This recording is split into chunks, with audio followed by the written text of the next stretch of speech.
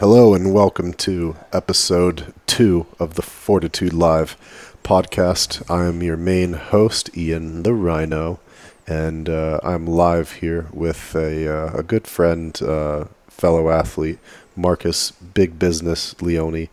And we wanted to do this second episode because Marcus has co-hosted a lot of episodes with me so far.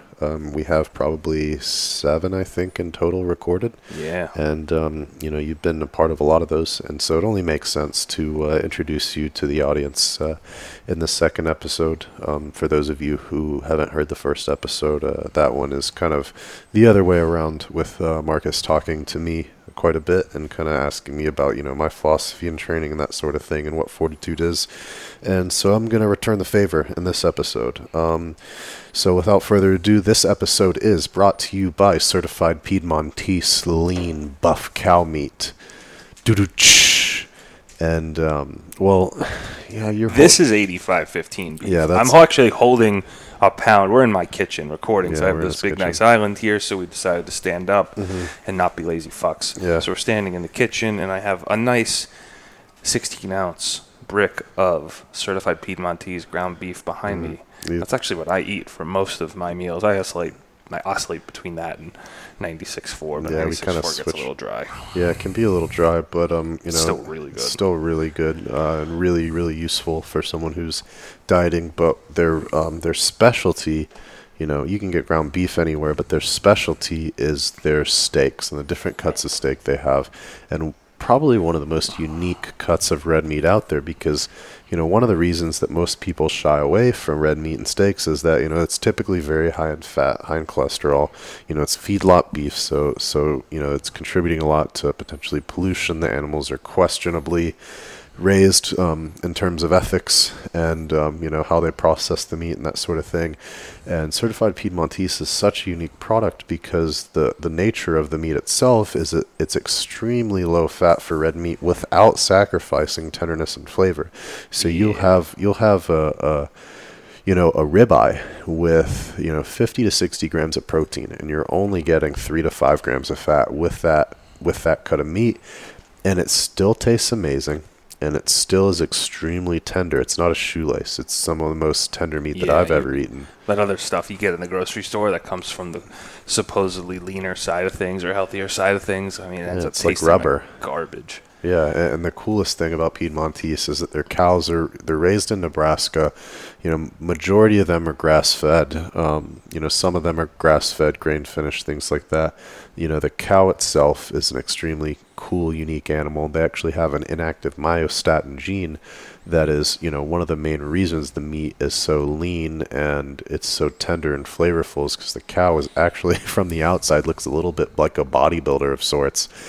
And they have, They're natty. They're natty. They are natty. They're no natty. steroids and no antibiotics. There's no steroids, no antibiotics. Ain't failing a drug test. No growth hormone used, and they're just kind of bred to be this extremely muscular animal, producing these cuts of meat. They're raised on farms where they're ethically raised. They're not confined to small spaces, and even when they process the meat, there's very, very high standards to what they. And the people that run the business are incredible. Yeah. I can't speak highly enough about them. Yeah, you're supporting an amazing group of friendly people who are aiming to do a good thing. I think they got they have a restaurant, they have a store now. Yeah, they just opened their in new Lincoln. market, the restaurant.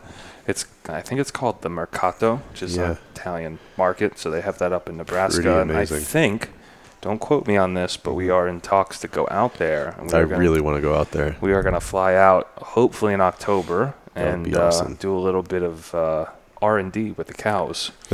So make sure to give them a follow at Certified Piedmontese on Instagram. Yeah, definitely. And from there you can find the handles of the restaurant and the store. But you can use code FortitudeLive25 for 25% off your order. If you're listening to this, definitely go check it out.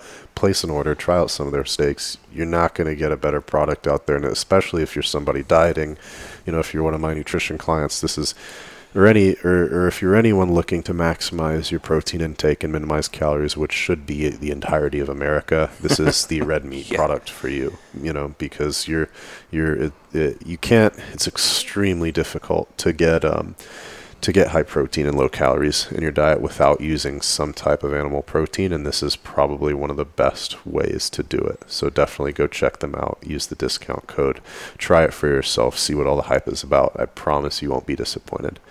Now, moving forward from that, so I have Marcus here, and I've known him for a while now. We chatted about it a little bit in the last episode, but I've known him since high school, and we kind of disconnected for a little bit, throughout college, and reconnected when we both were getting into powerlifting into our late 20s a few years ago. But ironically enough, we actually both started lifting weights when we were, angsty adolescent teenagers. And it's been kind of funny. It's been something we've joked about for quite some time, how much of a role lifting weights sort of projects, how lifting weights sort of directed our life and kind of changed our mentality and our mindset and our work ethic.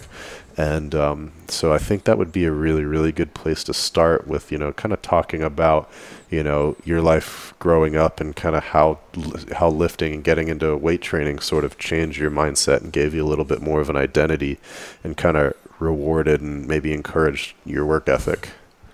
Yeah, definitely. I mean, and this is a story I tell a lot of younger athletes when I get to talk to people one-on-one and even people in the business world, because I think it's a really relatable story and it's very, honest. I mean, I can't say that I started lifting weights for any, noble reason. I just did it because I was, 15 years old, and my dad was really big into cycling back then. So he would be going with his biking groups, and he got really into fitness back when he was, in his late 30s, early 40s. Thanks, Lance Armstrong. Yeah, I mean, for all the things people say about that guy, he made cycling and he made fitness, honestly, pretty popular again in probably America. Got so many people into biking and working out. Yeah, I mean, it's a huge sport now because, dude, it was my dad. So indirectly, thank you, Lance Armstrong, for influencing my dad, who, a few days a week outside of cycling, he would bring me to the gym. And I would go to the gym. And back then, we didn't have social media, so my sphere of influence was, going to Publix at the time. And, this is true. I would just pick up a Flex magazine or Muscle and Fitness. You go through the magazine section, buy the cash registers, off and I would side. Make my mom buy me these magazines. And I remember really vividly, I would read those magazines back then. I would see the workouts that these guys were doing, because back then you had the likes of it's Jay Cutler. And guys like that. I mean, the whole slew of bodybuilders. Dexter Jackson back in the day. Yeah. You had the German giant Dennis Wolf and a couple other big dudes that were really dominating the scene of Mr. Olympia back then. And I was 15. I didn't have a car yet. I used to have to get rides to the gym every day. So, I would get a ride there after school until I got from a friend or your parents, or I think I had my parents. Yeah, I mean, I think before I had my car, I had to ride with the mom or that, yeah. So, I was just it's funny because people would look at me now and, I'm not exactly the skinniest dude ever, but I'm not, obese either. Yeah. Back then, I was probably under 6 foot. I was maybe, 5'9", 5'10" when I first started working out. And a little skinnier and linkier and... Chubby. Yeah. Chubby. Like skinny long fat. Red hair. Yeah. Long red hair. Not a good combination. Not a lady killer. Oh, shit. And that was up until 9th grade. Man. A gangly looking Eminem. Oh, God, but with red hair. Which, you don't win any favors with that combination. Shit. So I went to this gym and I just I don't even know how I did it, man, but there was a bunch of You're damn, at least if I'm a ginger, then I'll be a buff ginger. I'd be what was that guy's name? Mr. Carrot or something? Or who's the... Carrot Top? Carrot Top. Oh, wow. Yeah, he turned into a pretty jacked dude. What is that guy doing? I don't even want to know. I'm not looking at that part of the internet. This is where if we had the podcast on a YouTube video like Joe Rogan, we have our Jamie in the background. I'd be like, hey Jamie, pull up Carrot Top for our viewers. There was one picture years ago of him just looking gigantic. Just massive amounts of steroids. No. It's just he just ate a lot of red meat. Paleo. Yeah, paleo, CrossSit, meditation, gratitude journaling every day. Don't get me started. Daily Stoic. Oh. Anyways, just kidding. Sorry. I felt a little bit of revulsion there. Anyways, yeah, man. So I just started reading those magazines, and I would do those workouts. And honestly, what I did back then, and I was still in high school, I was just literally every single day after high school, and I hated it. I hated being in high school, except for one class a day. I didn't like being there. I was really smart, like I did really well in school, and that wasn't an issue. I just didn't, like, I felt so uncomfortable in my own skin back then that I was very awkward around people, and I really didn't I was into the hardcore scene. I loved hardcore music. I still do. The whole punk scene, like, I identified with it, like the angst in my soul. You rebel, you. It was fun, man. Let me tell you, it was a good outlet back then. And the other, I would go for literally 2 to 2.5 hours of training every single day, 5 to 6 days a week. I would go to that gym, and since I was 15, I haven't, except for like vacations nowadays that I go on, I have never taken more than a week off. I've never taken time off from training because I just got so in the rhythm of, like, every single day, 5 o'clock rolls around, going to the gym every single day. It's like the one predictable thing that you had that you like had complete control over, and you could kind of dictate the outcome of. Yeah, and I mean, there was some stressful stuff going on in my family life back then, so it kind of gave me an outlet from dealing with all of this stuff that I didn't really understand, and like later I totally made sense of it. Yeah, what was your training split, like back and buys, chest and tries? No, dude, I don't know. I would literally just take the workout that was in Flex magazine. Really? And I would do it for a while. And it would be was it like were you training your whole body though? Right. Yeah. I mean, in the course of a week, I was training my whole body. And when I learned how to deadlift and squat, I mean, like, I remember I would go. You just find the workout that whatever person who was interviewed in that particular magazine, they're like, oh, this is my split. And you know what's like funny? 3 sets of 12 of I actually remember for a while, maybe it was once a week, I would do the workout that they wrote for the guys from 300. Oh shit! And it was almost like a CrossFit workout. I did it with this older dude. It was like actually Jim Jones. It was like something from all those actors went to a gym like out in Utah called Jim Jones, and they did this heinous I remember thinking how it was box jumps, squatting. Yeah. I mean, pull-ups stuff. Yeah, it was ridiculous. I remember thinking how cool it was. It was like 300 reps total. Yeah, I think, yeah. And I remember when that happened. I remember when that movie was filmed and how like, it was almost revolutionary to, like, someone of my... It was like a CrossFit-style workout, too. Yeah. And that was...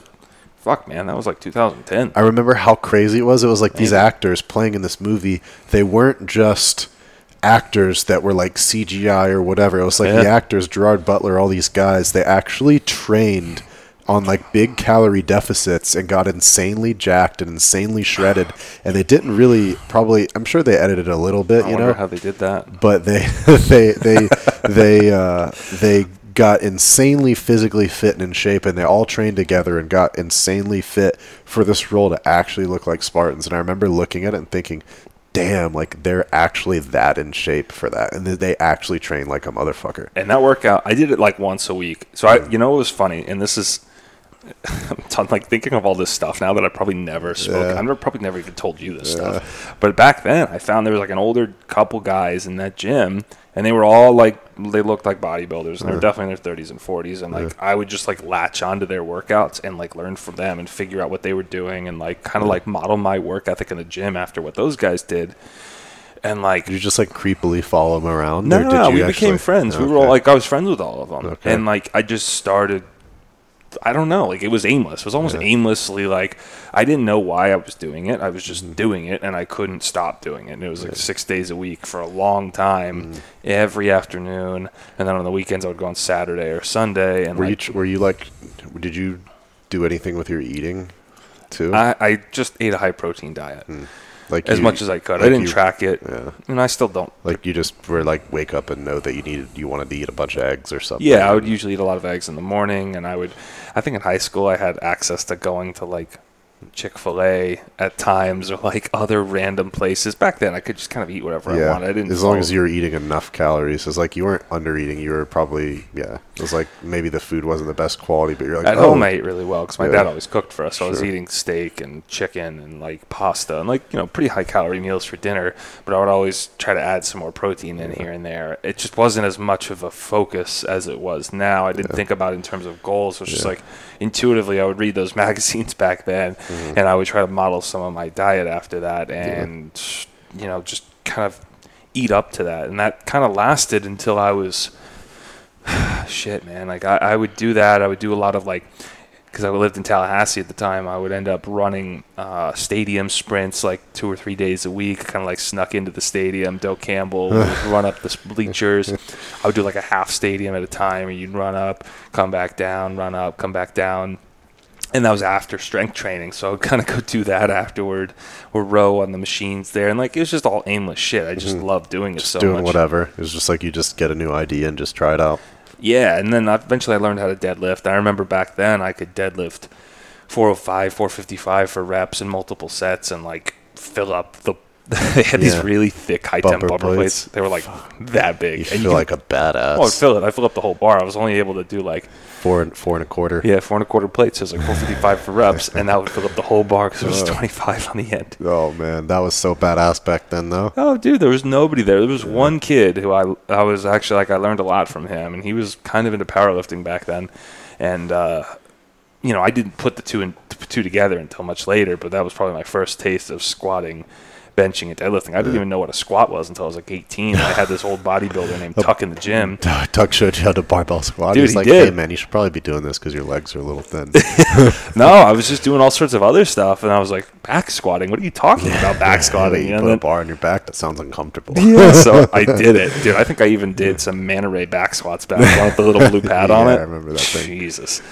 So that was probably up until I was 20-something. In my early 20s, I just kept doing it all through college and just training as much as I could. Just on the side during life, whatever you were doing, school or family shit. Life was always the priority. I mean, like, I remember back, so like in college, I ended up doing like a 6-month abroad thing in Florence in Italy. And the first thing I did when I got there was find a gym. And I found this Italian gym with like, man, it was like the coolest little facility, and I would walk like 20 minutes after class every day out to this gym, and I still figured out a way to train even when I was there. And it was like, you know, the same aimless style of training, but did you just like, was your post-workout like a big handful of like prosciutto or cheese? Dude, they do not know anything about nutrition in that country. You just walk everywhere and eat really like wholesome food. So like, diet is 30 protein, 600 carbs, and 20 fat.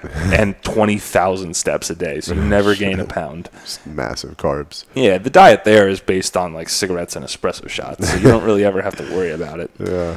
No, I would eat like pasta and sandwiches, but it was, you know, my protein intake must have been sub 150 back then. Yeah. It was nothing. Yeah. But you know, the point was, I always had this common theme of, you're just like, all right, well, I need to keep doing this thing in the gym. You just you for whatever reason, sounds like there was something in it that was gratifying. You found you enjoyed the process, and it wasn't so much about like this thing that you were training to do. It was just the training itself. No, I just loved lifting weights, and I think that period was so formative for me because it gave me a work ethic in the gym.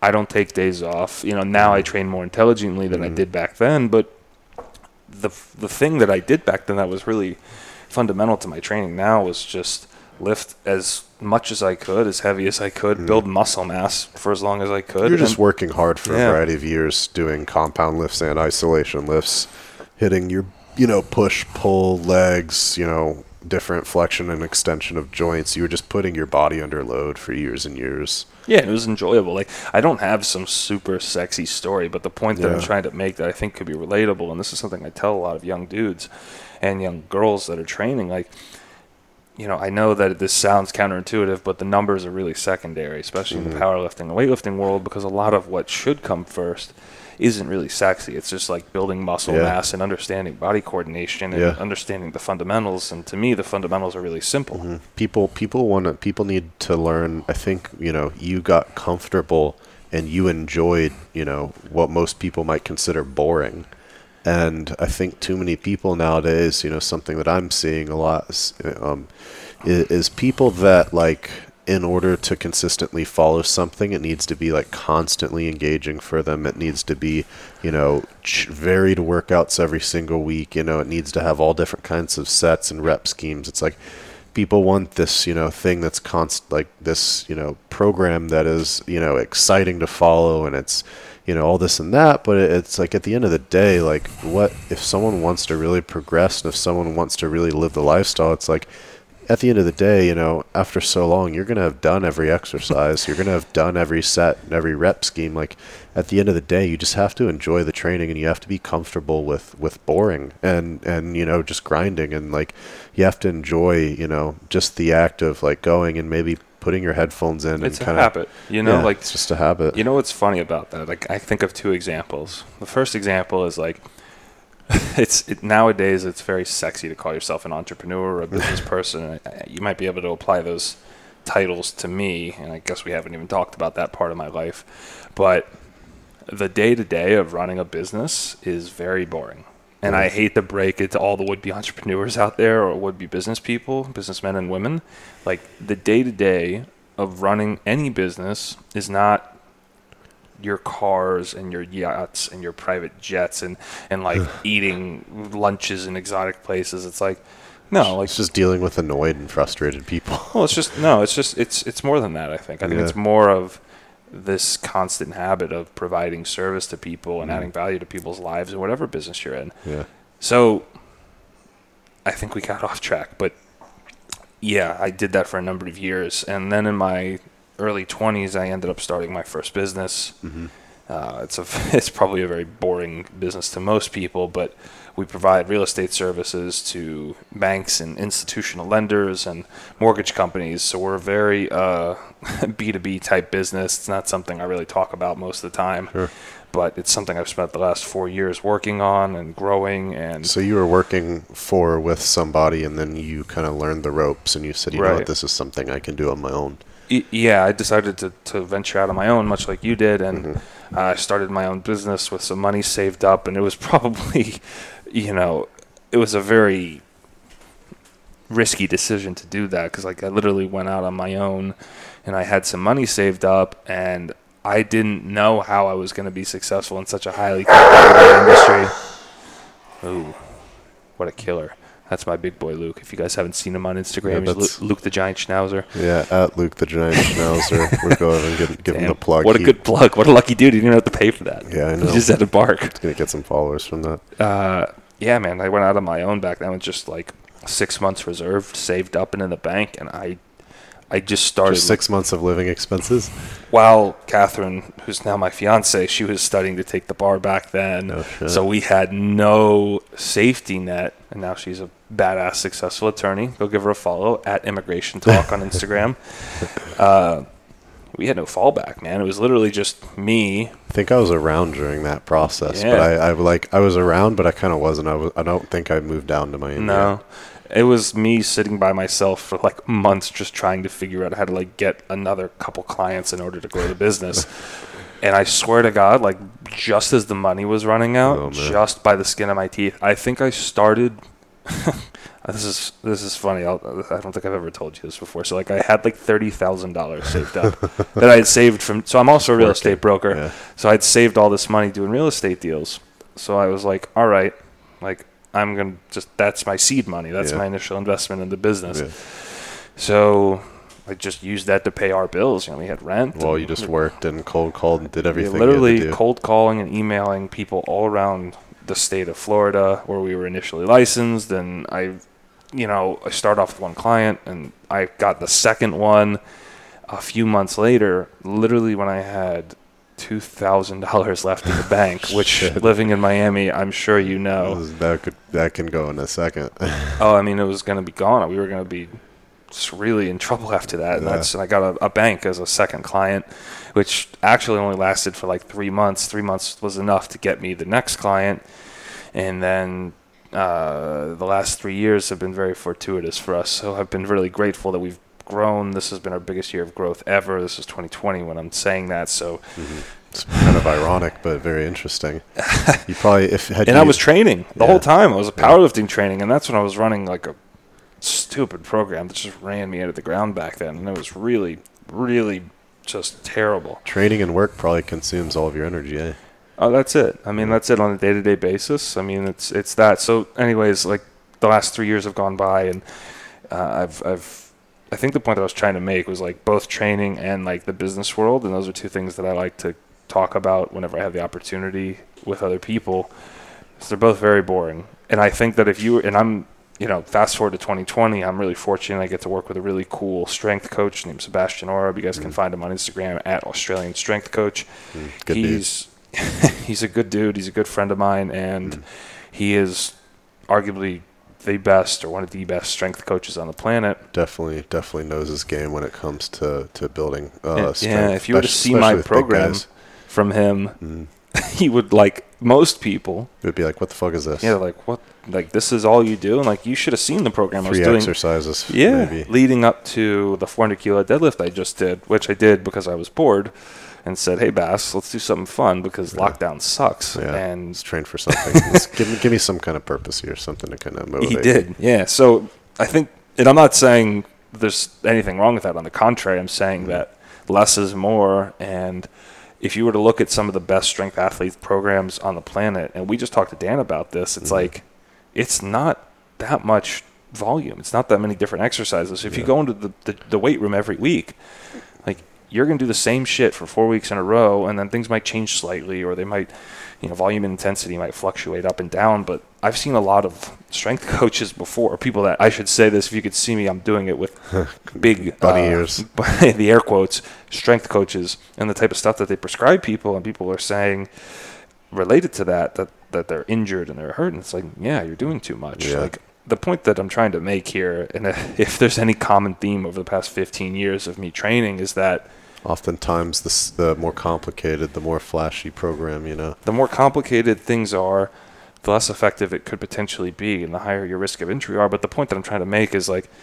patience is good, boring is good. Patience over a long enough time span and dedication to anything is what breeds success. And having a series of habits, it sounds like almost daily, that like may or may not be the most flashy thing, but that if you accumulate those habits practiced for long enough, that they're going to yield a certain result if you keep showing up day in, day out. Yeah, so like I started competing in powerlifting back in, I don't know, was it 4 or 5 years ago when I did that first Battle of the Bay? Yeah. We talked about that on the last podcast a little bit, but probably 4 years ago. And Ian and I have been together that whole time, just training together and learning from each other and stuff. But we've, it's been competition after competition after competition, and I'm not going to get into like the weeds on how that all unfolded, because honestly, it was just prep cycle after prep cycle after prep cycle. It's just like the next bit. It was like you compete, and then it was like the next one that people start talking about. And it was like 30 days off, and then back to a prep cycle, and that's what happened for 4 years straight. And now it's 2020, and you can't really compete as easily right now. And this is probably the first time where I've ever taken more than 6 months off of like preparing for a competition. Yeah. Which is where we're at now. This is like August or September of 2020. Yeah, it's definitely we're at an interesting point now. So you that's a really good thing that you talked about. Talking with people about training and getting used to just following a routine and not having it have to be the most flashy thing. And one of the things that I've honestly found when I've trained is that, oftentimes if you try to overcomplicate things, and this goes with your life, this goes with nutrition, this goes with training, I've personally found that I've enjoyed routine and simple training, basic exercises the most, because it requires a lot less thought, a lot less mental energy. And if you've had a long, stressful day, and some of my clients and I have talked about this, and something that I recommend to them is that simple is better, and boring is oftentimes better. If you can just turn your brain off and pick a few exercises that are highly effective and that you can load a pretty good amount of weight on, and just do sets, reps, rest, sets, reps, rest, and you can work for an hour or two and, do the physical work and turn your brain off. That's going to be more effective, and you're more likely going to do that and complete that over just, thinking about it and trying to design this, massively complex, training session and block and week and all that nonsense, and you spend too much time thinking about it, you're not going to do it. It's often better to just say, I'm not sure what I'm going to do, and just show the fuck up and go in there and, pick an exercise and start working, even if you don't have your training plan kind of laid out, especially if you're stressed, especially if you've got a lot on your mind, show up first, think about what you're going to do later when you freaking get there and walk into the gym. Because if you're sitting at home, sitting on the couch, the longer you wait, the longer you think about it, the more likely you're not going to do it. Now, that's what I did for years. Yeah. Even from like, you show up. college until I was like 24, so Show 18 up, to like that's- 24. I was just yeah. like, you had things to do throughout the day now. It wasn't just like going to high school and dicking off. Like, Yeah. it was like, oh, I gotta go to a job and I gotta go to class and I gotta go do all this stuff. So every day it was like programmed into my brain. It was like, oh, it's 5 o'clock. Like, oh, going to the gym. All right. Like, I don't know what I'm gonna do there today. I don't know if I was gonna do an arm day Yeah. or like a You leg got day. An hour or two that you're going to do something. I knew I was going to show up, and Yeah. I knew I was going to stay there for 2 hours. I knew I was going to leave, and like that was it. Yeah. I filled in the blank as I went, just based on how I went. So Yeah. It's- Maybe you got there and you walked in and then it was like when you walk in the door, you finally thought about, oh, well, yesterday I did my legs. So today I'm going to. that's when my brain always switched over from like day mode, active mode to like, okay, I'm going to go walk around that track upstairs for like 2 or 3 laps. I'm just going to think about what I'm Yeah. going to do down there today. It's almost like changing your setting, made you able to disconnect. Yeah, for sure. I mean, you put yourself into a new spot, and then you learn how change to your location. chain there. It's very important to have that as a part of your daily ritual or routine or habit or whatever you want to call it, because it's like it just gets ingrained into your head. Yeah, for sure. And I think that's like the reason that I've been so consistently progressive throughout the last 4 years powerlifting. Every meet I've done, I've added 50 to 100 pounds to my total. And it's not because of steroids or any of that stupid stuff. It's just like I've just had no injuries and a lot of time under a barbell. And if you do that long enough, you're going to be really successful. Yeah, your body was ready to you had a foundation to build off of, and a lot of people these days don't. They're trying to peak and they're trying to build off of a foundation that just doesn't exist. And so like you can't build a pyramid. You can't reach it. You can't build a pyramid very high if you're on a 5 foot by 5 foot square of land. You need a large base, and you need to have had a lot of time under tension on your body to strengthen your bones, strengthen your joints, strengthen your ligaments and your connective tissue and your tendons, in order for that to happen. Now, when you did your first powerlifting meet, what was your total? I didn't have one because I bombed out. I know you bombed, but like I bombed. technically you kind of did. I think you made one of the lifts. Okay, so you missed the command. You know what? Hold on. Like what would the total have been? So the 3 lifts I did make, they let me guess. Remember, they let me guess lift on the deadlift. So I squatted 250 kilos, and that was in knee wraps. Okay. And that was at a point in time when there Probably was shouldn't have been lifting a knee wraps university. no. I just knew that like it was. You know what? It was funny. The program I was following back then. I was squatting like 4 days a week. Jesus Christ! And it was in Olympic like weightlifting program. No, dude, it was a powerlifting program. Where'd you find it? Yeah, so it was 200. I think I was squatting 4 days a week, and that was when it was right after this. Man, we had this sick gym in Miami. When I first moved back to Miami, we had this sick gym called Iron Addicts, and it was like a lifter's paradise with bodybuilding stuff, strongman stuff, powerlifting stuff. They had a monolift in there. I mean, it was sick. I saw some badass lifts go down, and that's where I was training prior to this meet, and I had pulled pretty close to 700 at that point. It was like maybe 675 was my best deadlift. Yeah. I don't even remember what my squat and bench were because I wasn't really squatting or benching. But in the meet, I totaled 250 on my squat. I made 140 kilos, but I re-racked it before. So 390, we're at 390 now. Right, so we're at 390. He made his bench but missed the command, and he ended up bombing. Fucking idiot. But And- the lift that you did, I'm just thinking in terms of your strength, like if the lift would have applied. 290 was my best deadlift, so I had a 680 kilo total at the time. What was that in pounds? It was like a 1,500 pound total. Okay. And I actually competed at 242, if you remember. Yeah. Because we cut down. We cut. Marcus was supposed to do a big water cut. We ended up not having the hot tub, so he drank a bunch of laxative. It was like, which became my preferred method of cutting weight until I decided not to do that ever again. And this is a really funny story. You remember when I decided to drive and I came to pick you up in Palm Beach. Yeah. So I go to pick Ian up in Palm Beach. This is probably the first time I'd seen him in like 5 years. Yeah. He's like in the middle of CrossFit World, and so he jumps into my car while I'm like 6 hours into a water cut, and I was just chewing on ice chips. Yeah, and fasting food and water. And somehow he ended up at a Publix, and he runs in, and I didn't realize what he was doing, and he comes back out with like all sorts of groceries and a pint of Halo Top ice cream. Big grocery bag full of food and chicken and stuff. So we're driving, and I'm sitting there like just so dehydrated, and he's just sitting there happy as a clam, eating his Halo Top ice cream next to me while we drive 4 hours together. And I think the laxative kicked in when you were like a half hour out. Dude, and you're terrible, like, oh, shit. terrible. And you actually drove the whole way. I drove the whole way while you were in this passenger seat eating ice cream. I felt very entitled at the time, I guess. I think you just didn't realize like how bad the optics were of that. Yeah. Thinking back on it, yeah. It was Yeah, kinda so fucked up. first powerlifting total 4 years ago was 680 kilos and 1,500 pounds. So 1,500 pounds. So your first total at 242 was actually lighter than mine. But what you jumped? Damn. What was the next? Ouch. No, I'm just saying. Because I'm about to say here. What were your jumps after that? Oh, I think the next meet that I did after that one was. Because from there, God, what was from it? there you started training. You were training, and from there it was just like, all right, every other week you're hitting. You're adding 30 pounds to a lift. Yeah, I mean, not long after that, I hit my first 700-pound deadlift. Yeah. I was starting to squat pretty heavy and intelligently, so I was following a much more structured program at the time. I don't remember exactly what the progression was, but pretty soon after, it was like, I think we did this beach games competition. I don't know if you remember that. Yeah. Totaled in the 1700s. I think it was my first close to 700-pound squat at the time. Was that your second meet?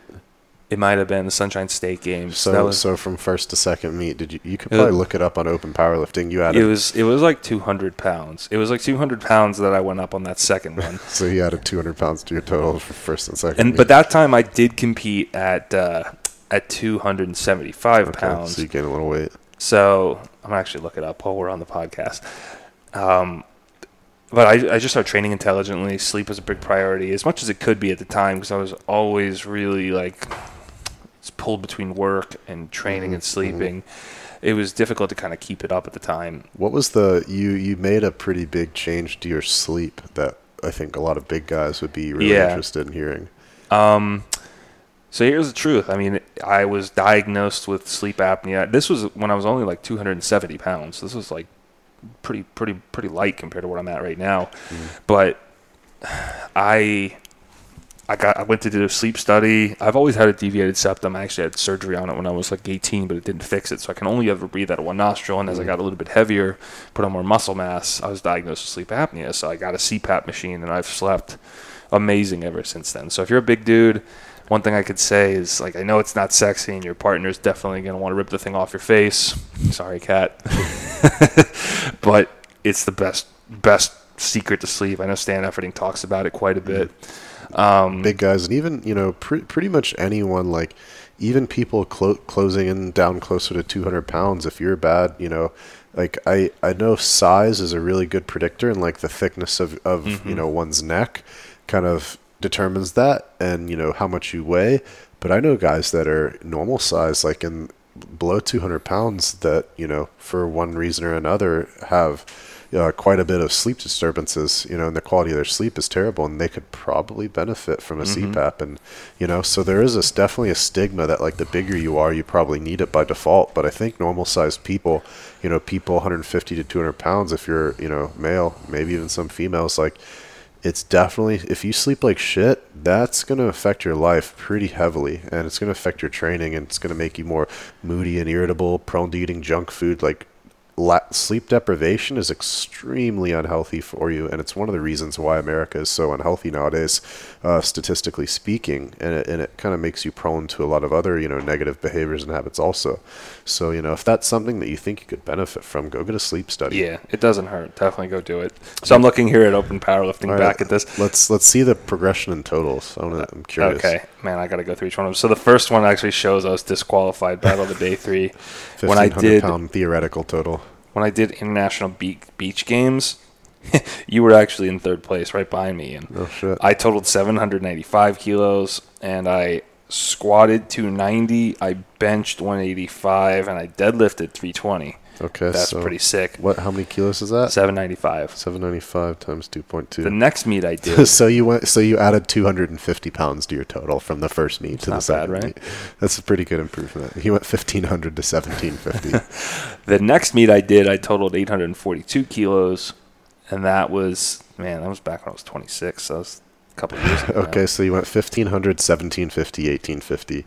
So I had 100 pounds on that one. I squatted 302.5, benched 200, and deadlifted 340. And that was a sick meet. That was when Ed Cohn was the head judge. Oh, that was the first time I met him. That was out at CSA Breakers? Gyms. Yeah, that was out at CSA Gyms at Jesse Burdick's place. Hell yeah. Really cool. I didn't get to go to that one. Yeah, and the next year, this is when I first competed at Boss of Bosses. Bosses the first year. Yeah, so that was an 850 kilo total. Squatted 320 kilos. I benched 200 and I deadlifted 330, and that's the year I had a grip problem. I had deadlifted like a crazy number in the gym. I deadlifted like 800 in the gym, but I was using straps that whole training cycle. So it sounds like you had a small increase from 2 meets. Right.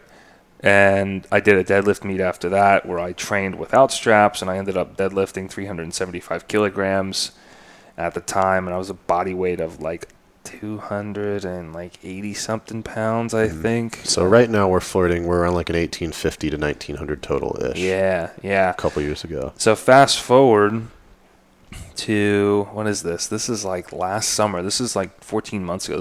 This was oh no, even more, man. This was June of last year. Okay. I competed. I squatted 345 kilos, benched 220, and I deadlifted 365. That was my first 800-pound plus deadlifting competition. And I don't know, man. Was that my first 2K total? What is that? That's 930 kilos. I don't know what that is. Yeah, I think that was. I locked it in. Yeah, that was a year ago. I did Boss of Bosses last fall.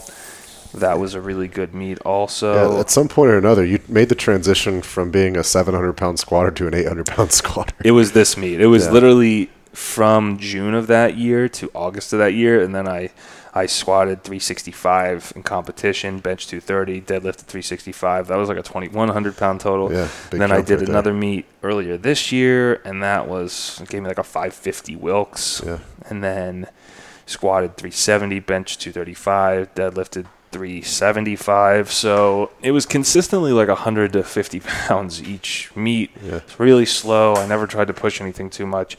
And now I'm at this point where I pulled fucking 881 pounds in the off season, just training, at a gym here. And that's got to be really interesting going from, being like a teenager who just lifted weights, and now like you just did that big deadlift prep and you went from like an 830, 840 deadlift to an 881 deadlift. And it's like, that's a pretty interesting point it's a pretty interesting level of strength to start wrapping your mind around, because these weights, I know to you, even when you go up to them, even though you can do them, you still look at them and they still kind of freak you out a little bit. Oh, dude, it's like when I was sitting there that day, like I was really calm training. And I knew I was ready for that. But at the same time, I had this like undeniable voice in the back of my head. I'm like, that's insane. Like, what the fuck are you doing? I'm about to try and pick that up off the ground. Like you still hadn't yet, like you're not desensitized to how heavy it is yet. I don't think I ever am, especially when I squat. I still have this thing in my head that when I squat, like no matter how easy it might look, like it always freaks me out. I'm like, I can't believe I'm putting 800 pounds on my back. Like, this is ridiculous. Get kind of anxious and a little bit like think about it quite a bit. And I can walk up and deadlift any day. Squatting is a lot more mentally challenging for me. For sure. I don't know why. I think this is something still about putting a big amount of weight on my back. Yeah. That kind of freaks me out still. Huh. Interesting. Yeah. That's definitely cool because, and I know that you're not done yet. And I know you've talked about some pretty interesting things going forward. It's kind of like you did the 400 kilos and you built that and added all that weight to your max. And I think from there, I think that was a big middle ground going from like that 830, 840, which is an insane amount of weight to lift. That 400 kilo, that 881 is sort of the bridge lift between like, some of the best people in strength, some of the strongmen, some of the power lifters. You start to get some respect. Like I noticed that like, don't take this the wrong way, podcast world, but like I got some cool follows on Instagram and interesting people reaching out to me saying that they were pretty impressed by it. And it was like, oh, it's kind of like, that's cool. Like deadlift, like if you're a big guy deadlifting over 400 kilos, like into the 900 pound range, like that's like you're leaving your signature on the, you're leaving your John Hancock on powerlifting or on on strength sports. And so it must be pretty cool to like think that you can basically like write your name off next to all these crazy other cool names, in the industry. I think I'm that close. Can do that. I think what that did to me, because like I had nothing else to do, and we were in COVID, the serious lockdown part of COVID where nothing was open. So like, you and I were very fortunate. We had access to training still privately. And I had nothing else to do. So at that time I was like, all right, like let's put this strength wave to good use. And, we built up a pretty big deadlift at that point. And what that did to me mentally was unlock this idea that like the next step is achievable. Right. So now I sat there after that and I'm like, oh, well, what if I could deadlift 1,000 pounds, strongman style? Like next year, like I could probably could have done 900 pounds that day if I really set my mind to it. But, I think that day put lifting in a different perspective for me. Going ahead. But it's going to be interesting because I think the nature of training for something like that, it's not something you can just like, because you just pulled 400 kilos, meaning like you can just keep building off of that. It's like you have to take a step back for a while and be super patient. And then it's almost like you have to organize, this period of your life to build your body up to do this thing. And, maybe you do that on that day, but that's not like an ambient level of strength that you just kind of maintain year round. It's like the human body getting it to be able to do that is a very like systemically precise, intelligently created progression, when you're following this plan to like build your body up to be capable of doing that. And then you plan it around that day and make sure that like all of your life, your lifestyle is kind of conducive to making that lift happen on that day. And then you sort of take a step away from it for a while. Because it's exhausting, man. Like, I don't care what anybody, unless you're Jamal Browner who can deadlift that weight every week and not have an issue. Well, for now. Right. Like, it's very difficult. And like the program leading up to it was pretty slow and intensive and like, you build and you build and you build, you let your body cool down, chill out a little bit, and you go for the big day. And then once it's done, the reality sets in that like, okay, I can't really do that again for a while. And I think a lot of people should know that, especially in the Instagram age that we're in now. Those people don't do that every week, and it's not possible. So like the highlight reel of somebody's lifting career is once every 6 month type thing. Because like I went back and I was just looking at that open powerlifting list, and it's like I competed once every 6 months for the most part. It takes that long for strength to catch up to you and to do it in a healthy way. And one of the ways, I think it was Ed Cohn that put it, that, in talking about his own training and his own, lifts in terms of training and Instagram and that sort of thing, he said, your body only has a certain number of 600, 700, 800 pound lifts, depending on who you are. You may have 2 or 3 or 5. Yeah, he said 9. that you only have a certain number of singles left in your whole life. You only have a certain number of those, to do. And if you're an athlete, it's best to put those in competition and not, in training. Yeah, don't be the guy maxing out in the gym.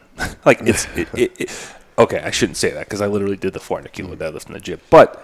Max out for a purpose, maybe. Yeah, well, it's just there was no competitions to do at the time. But you get what I'm saying. Yeah, testing your lifts doesn't get you stronger. You're just testing to see, and you're testing to achieve.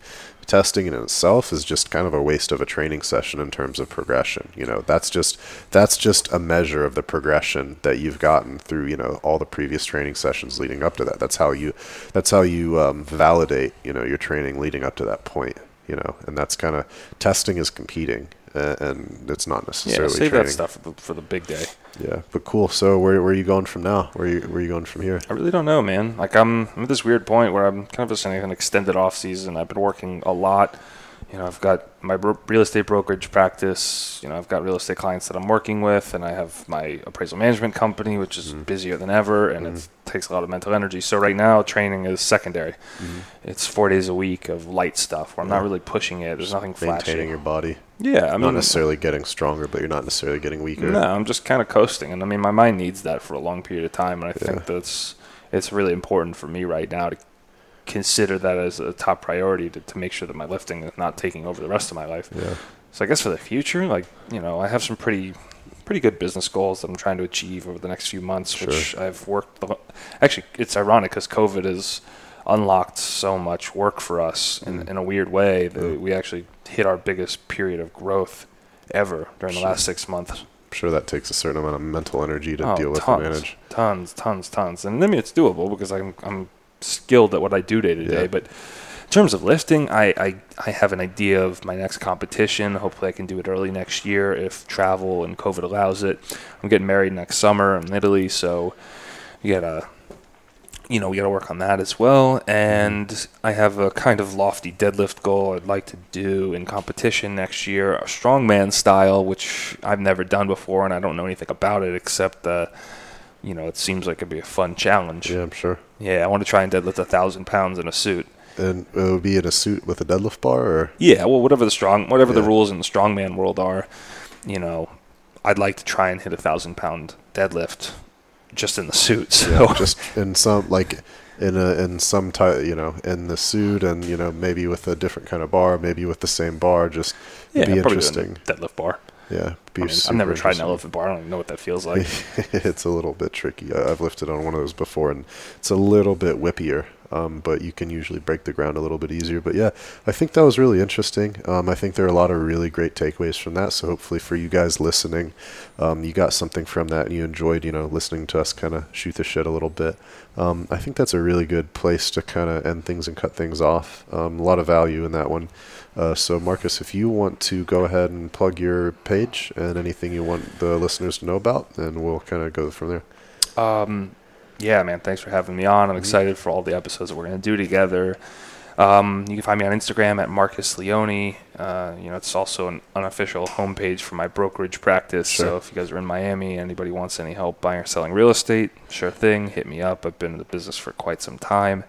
Other than that, I also work with Certified Piedmontese, so make sure to use the podcast discount code for that as well. Fortitude Live 25. Great company. I mean, really, not just because I have a sponsorship relationship with them, but because it's so good. And I don't financially, I don't need to plug anything that doesn't make sense to me. So yeah. I think that working with them has been a real blessing because they're good people, and I love the product, and I'm literally, as soon as we get done, I'm about to cook a pound of their ground beef and eat it for dinner. We're definitely the type that we're not going to work with or endorse anything that we don't think is going to bring you guys value.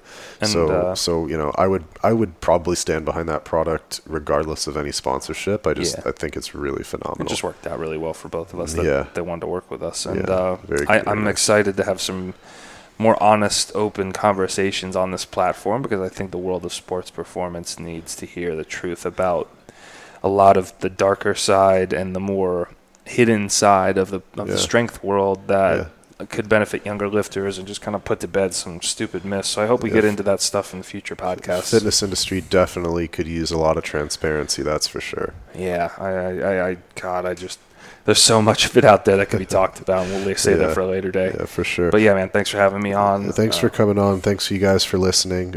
Stay tuned for episode 3.